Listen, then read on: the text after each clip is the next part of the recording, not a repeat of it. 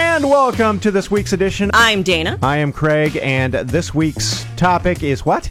The Facebook Unsend feature, they just launched it. I didn't know this was coming. This was, it's in Messenger, and they give you 10 minutes to think about it after you send it. Like, oops, should I not have sent that to my boss, you know? That is brilliant. But the thing is that that's actually been available to just Mark Zuckerberg up until last year. And it was kind of a little bit of a controversy.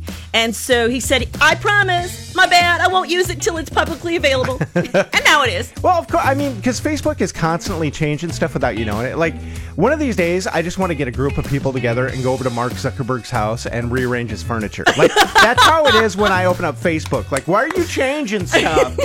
I know what I prefer to do? Like in Poltergeist, where they had the chairs on top of each other in the kitchen. Flip them over, let them hang from the ceiling. Take that, nerd. They need to apply this technology to other stuff, though. Like, more important than Facebook, I need to be able to, I really did not mean to send that text.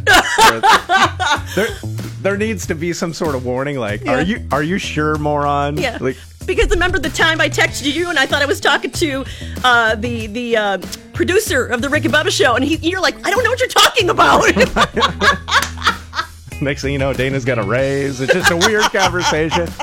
All right, so you can now recall within 10 minutes messages sent via Messenger. Right. You can't, 10:01, I think it's that you can't do it. 10 minutes and 1 second ain't going to cut it. So, you got 10 minutes to sober up.